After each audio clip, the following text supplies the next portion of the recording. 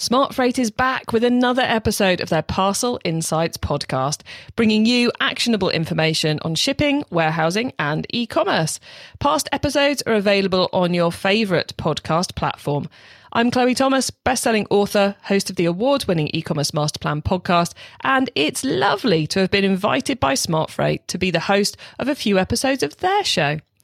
In this episode, we're diving into an area of e-commerce that offers great potential for automation, money saving, and streamlining, and which, if you neglect it, can become a massive bottleneck to your growth.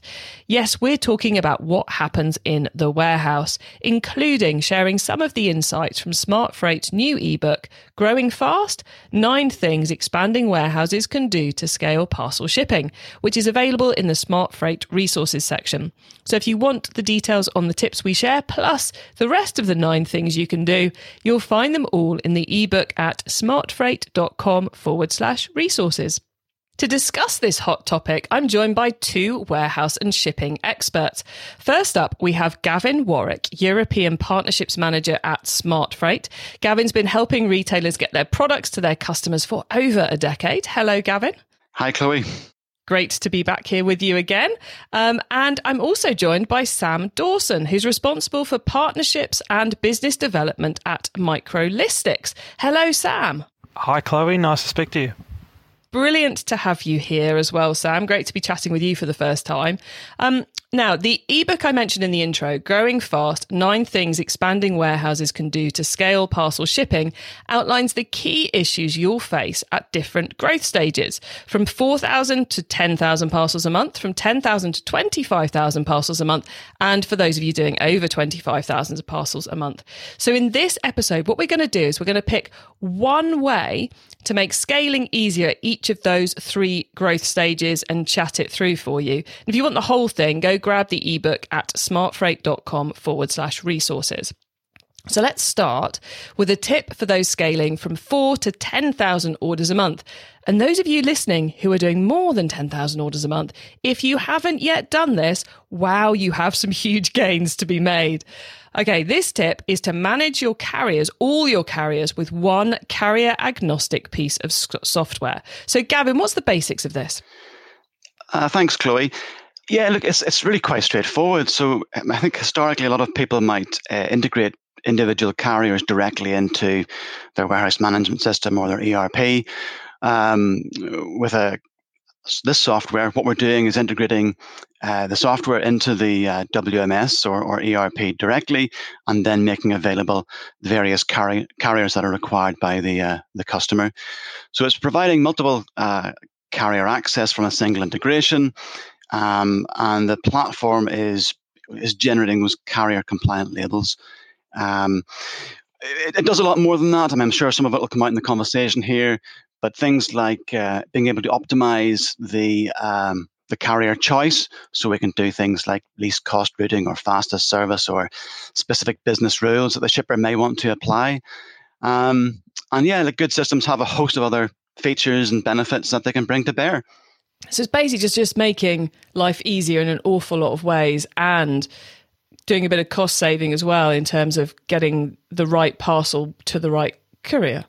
Yeah, look, absolutely. It's for us. It's about time saving as a huge benefit, because time equals money. And look, individuals, headcount, they can be hard to get these days as well, particularly skilled ones. And I suppose historically, a lot of warehouses and dispatch areas would have made carrier choices based upon a matrix that would have been pinned to a desk.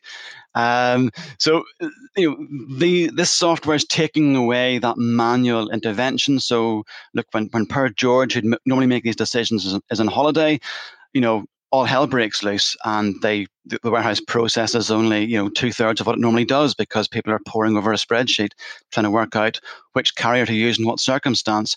So it takes away all that ambiguity, it automates it, and just speeds the process up, making everything more accurate. But because it's doing that, it also means that you have an ability to bring more carriers into your stable and to use, and that means that you can better segmentify your dispatch. So you're better able to use the most appropriate carrier or service option for a specific consignment. So Sam, turning to you, you're all about streamlining warehouse activity. So how can having a single platform carrier agnostic software to manage our carriers help streamline our in-warehouse processes and in the process save us an awful lot of time? Yeah, thanks, Chloe. Well, in general, we think that the increase in volume has a direct impact on the ability to streamline processes. But certainly when we have a single carrier agnostic platform to use and in general places to send our data, then we have a system there that is working with us to create the maximum efficiency for carriers. So when we release, whether it be 4,000 or 10,000 orders or 25,000, the ability to have wave picking and batch picking and cartonization creates maximum or huge, in general, huge efficiency within the actual manual process or the labor process throughout the facility. So, whether that be throughout the picking, going through the warehouse and, minimizing the travel time or maximizing the amount of picks that an operator can complete within the process, or whether that be on the packing bench, streamlining the process for operators, what we see is that, the systems, in my case, the WMS, but also in Gavin's case, on the carrier side, we are producing a whole heap of data that becomes not only visible for the people that are working in that environment, but also the platforms that are accessing that information can then use it to leverage. So, basically what it means is more flexibility and more streamlined processes throughout the facility. I love the fact that there's kind of like this double benefit from it. First of all, we've got what Gavin was talking about, which is literally it's doing something for you. So the right carrier labels being printed with the minimum of hassle without relying on George being there who knows which one to pick for which parcel. It just happens. So it saves a load of time there. And then Sam, you're kind of layering up that. And then we get the data, which is where it gets super exciting because then we can look at that data and use that to further optimize things in the warehouse. So it's just, to me, this is a bit of a no-brainer. If you want to streamline your costs, deal with those bumps we're dealing with in demand and supply and everything, it's just an absolute no-brainer, which I think means, we've convinced people they should do this one. So let's move on to tip 2, which is for those slightly larger businesses going between those next parcel breaks. As our business grows, it becomes more complex, naturally more complex. So we might have physical stores with stock holdings or warehouses overseas or a 3PL shipping some of our orders, but not all of them. So a linear shipping strategy isn't going to cut it anymore. We need to move to an omnichannel shipping strategy. So Gavin, what impact does an omnichannel shipping strategy have on the complexity of what happens in the warehouse? That's a very simple answer to give, Chloe. It makes it more complex. It's really easy. Life gets more difficult because you've got far more moving parts. And as you've pointed out there, those moving parts can be in different territories. They can be different types of moving part because you're not just looking at a distribution warehouse that is fulfilling consumer orders. You're also looking at a distribution facility which is fulfilling replan orders to stores. It may be that you have click and collect to manage in the stores. You might have fulfillment going out of some stores as well. So look, there's a lot of moving parts and those parts are becoming different as well. So if you're an operations manager or operations director, trying to keep your finger on the pulse, trying to make those informed decisions, you really need assistance, and that's where the connected software comes into play, and that's the likes of what we do in the carrier piece, but also managing the stock within the four walls of your warehouse or warehouses. So I think I always talk about this as a control tower. You want to have a control tower that's going to facilitate good decision making and execution.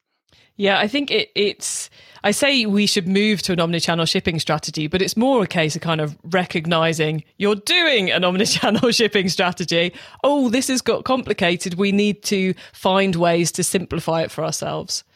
Yeah, I think people had to turn on a sixpence during COVID, especially. And there obviously were bricks and mortar stores who just dealt in bricks and mortar. COVID came along, the doors shut, they had to find a way to continue with business, and that then led to a jump in those businesses, working in an omni-channel environment. And that brought a lot of challenges. People had to look at systems, and the big conversation I think at the moment. Correct me if I'm wrong. Is I believe Primark are looking at online as well. So there's a massive business changing something which it said it was never going to change. It's going omni-channel. Yeah, that's going to be good luck to them. One serious IT software headache. If they get that wrong, because that could cause all kinds of customer service issues. Sam, for a business who's moving into this, recognizing they're in this omnichannel shipping strategy space and starting to adapt their processes to it, what sort of ways in which can having their eyes open and adapting help them out? Where are the great benefits from this? Yeah, certainly in the case of orders coming in from multiple sources in general, and whether that be by ERP or by different web fronts or even reps placing their own orders, all of that sort of stuff, the ability on the operational side to be able to give that some sort of, whether it's a task or whether it's some operational function that relates to the way that the order came in. I mean, that is, in general, on the warehousing side, that is the way that we look at it. So, how can we group orders? How can we wave? How can we batch? That is the real key in terms of centralizing warehouse processes for maximum efficiency. Obviously, in all of these systems, the accuracy is well looked after, and we're scanning everything and we're putting it to the right place. But how can we do it with the least possible labor is the way that a WMS will look at it. And so the main thing is that really, if you can build all of that into your system, and if you can have the end-to-end process, whether that be warehousing or whether it be freight, built in as business rules rather than built into someone's head as knowledge, then it's scalable. So realistically, someone doesn't turn up for work, it doesn't really matter because it's all built into the systems. The systems act the way that they should. They have the prior knowledge to what should take place built into the software, and that will relate to the way that the rules are enacted on the warehouse floor or on the dispatch dock. That's generally the way that we look at it. So, there's a whole heap of different tasks and rules that are enacted depending on which carrier you're sending it through. But realistically, for us, we need to know how it should be depicted, where it should be sent, and what labels should go on it. And that way, the retailers, the wholesalers, and the e-com orders are all looked after in one seamless process. It's interesting, isn't it, how it's like building on. In our first tip, we were saying you need this one piece of software to streamline it. And what it's going to do is it's going to save your team time. It's going to now enable the right decisions to be made every time rather than relying on Karen or allocating orders manually or Graham picking which courier manually based on some, document that got stuck to the wall 5 years ago. But also then we've got, as you were talking about there, Sam, we've got the need to look at the data we're getting back from these systems and optimization. So it's almost taking kind of what I would say from my world of e-commerce marketing, that continuous optimization based on the data activity, and bringing that to the warehouse. Where's our biggest gains to be made in time saving and cost saving? Which of our warehouses is best placed to deal with this order? Which one's best placed to deal with that order? And then automate the whole thing to improve essentially everything, I suppose. And I guess without the right tech, this could be an utter nightmare. Yeah, exactly right. I mean, look, there's decisions that are made up front to decide how something should be picked in terms of processing to pick the order. But then at the point of dispatch, I mean, there's a lot of decisions that need to be made after something is picked to work out that, how should this be shipped? And at the point that it's picked, we know now how many orders picked, where they're going, all the delivery zones, all of the different carriers and that sort of thing. So we have another point there to, consolidate or reconsolidate and then ship again. So it's it's giving us another level, I think, that a human in general just can't process that amount of data. So it's certainly extending the ability of people that are working in those warehouses. Excellent. And Sam, you bring us nicely, actually, almost like you're a pro at this. You bring us nicely onto our third tip, which is for those largest of businesses, which is when you're with all this data you've got, it also enables you to, when we talk about the couriers, they'll supply us back the data on how the delivery has gone for each and every single parcel. And that is a mine of useful data if we can put it into a format that works for us. Gavin, you spend a lot of time working on this with brands. So how do you find people using this data to help their e-commerce businesses do better?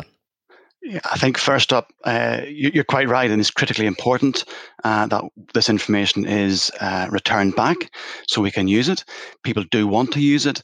And they do use it. I think how you make it available to them, how easy it is to use, is the critical question here. And I think, I also ask of the question, have you ever tried getting an SLA report from different carriers and comparing them meaningfully against one another? It's exceptionally difficult, or it can be. Never mind comparing apples with apples. It's about trying to compare apples with butter or steak or something. It's very, very difficult. So, when tracking data comes back, we harmonize the statuses, which therefore means we can report more easily, so we can compare apples with apples. And we have set reports. We can generate management information pack reports, dashboards, or customer services, managing exceptions. All this sort of thing can be harmonized across the board. So you don't have to worry about getting an SLA or a report in one format from one carrier, it looking different from another carrier, and so on. So that makes things much, much easier and makes that data more usable. And that's what it's all about. It's all very well having data, but if you can't use it, there's no point having it. There's also no point having it if you don't use it. So, I highly recommend to look at this data when it's being presented in such an easy way for you. And having had a demo of the Smart Freight system, I have to say, though, the ways in which that system makes it easy for you to use this data to benefit your business and your customers and everything else is quite frankly phenomenal. So use it, people, please. And Sam, this could also, as well as helping us internally within our business, it can make the whole customer service experience better and lower the inbound calls to our call centers too, can't it? Yeah, certainly. In terms of the delivery to door, the carrier and obviously the carrier management platform is the hero here, but what we also do is suck that back into the audit trail. So we can realize the pick, pack, shipped information back in there, and whether that be date and timestamp or even just some sort of stamp there to work out exactly what the in-transit costs or times were that were actually impacted on that delivery. And if that had been a outbound shipment to an e-commerce customer's door, then they can really track it back to the time that they ordered that specific item. So one thing we're working there with is in general, the WMS will work at anything that goes on within the four walls of the warehouse, but the true cost there is looking at the cost to serve to the customer there. And so for a 3PL customers, the people that I speak to and the clients that I work with, in general, what I'm looking to work with is how much does it actually cost you to serve the clients or the customers that you're working with? And that's what we're trying to work towards, to absolutely build in that full end-to-end customer service piece, but also the traceability and the tracking, because we know that there are specific data points within that service. Yeah, and it's such a big potential money saver, both in terms of reducing inbound customer service calls because you're able to give the information proactively to the customer. Your customer service team having the data to be able to tell the customer what's going on. And of course, that whole thing makes the customer less nervous, more happy with your brand, and protects your future revenue as well. Gavin, did you want to come in and add something there too? Yeah, I was just going to say, just on what Sam was saying, because absolutely, cost to serve is important. Freight costs, again, can be captured at point of dispatch. That information can be fed up back into the WMS, and that then not only allows, as Sam was saying, all the date stamps to go, but also the cost understanding as well. Just on talking about customer experience there, look, one of the big things that e-commerce people or brands will complain about is the number of what they call WISMOs. So whereas my order calls coming into them, it's the bane of their lives. And if whatever they can do to reduce that is obviously of benefit to them and indeed their own customers. So having the ability to allow customers to self-serve, I think, is a big thing. So providing tracking links and keeping those up to date is a huge benefit to prevent those inbound WISMO type calls. But you can do more than that as well. You can point your customers to a branded tracking portal. So you're promoting yourself as opposed to maybe the carrier. So that's reinforcing your own branding. And as Sam was saying there, doing a lot of work in the 3PL space, you can have multiple branded portals. So that can reflect your own clients if you're a 3PL. So you're pointing a customer to a portal that reflects the brand they've purchased from. And that's a very strong marketing proposition as well. Huge thank you to our experts for this episode, Gavin from Smart Freight and Sam from Microlistics. They have taken us through several top tips for improving efficiency in your warehouse. Tips that will help reduce costs, reduce errors, and remove bottlenecks to growth and save your team a whole lot of time and make your customers happier. We've only covered 3 aspects of this. One tip for those of you heading from 4K to 10,000 orders a month, one tip for those of you heading from 10 to 25,000 orders a month, and one for those of you doing over 25,000 a month. And you can get even more insights on optimizing your warehouse at each growth stage by grabbing your free copy of Smart Freight's new ebook, Growing Fast: 9 Things Expanding Warehouses Can Do to Scale Parcel Shipping, which you can get right now in the Smart Freight resources section at smartfreight.com/resources. I hope you enjoyed and were informed by this instalment of Smart Freight's Parcel Insights podcast. Do stay tuned for our next episode, and please visit smartfreight.com/resources for more Parcel Insight blogs, ebooks and webinars to help your business now, in the lead up to the holiday season, and to next year and beyond. There you can also book a demo if you would like to see how Brighter shipping software can improve your parcel performance.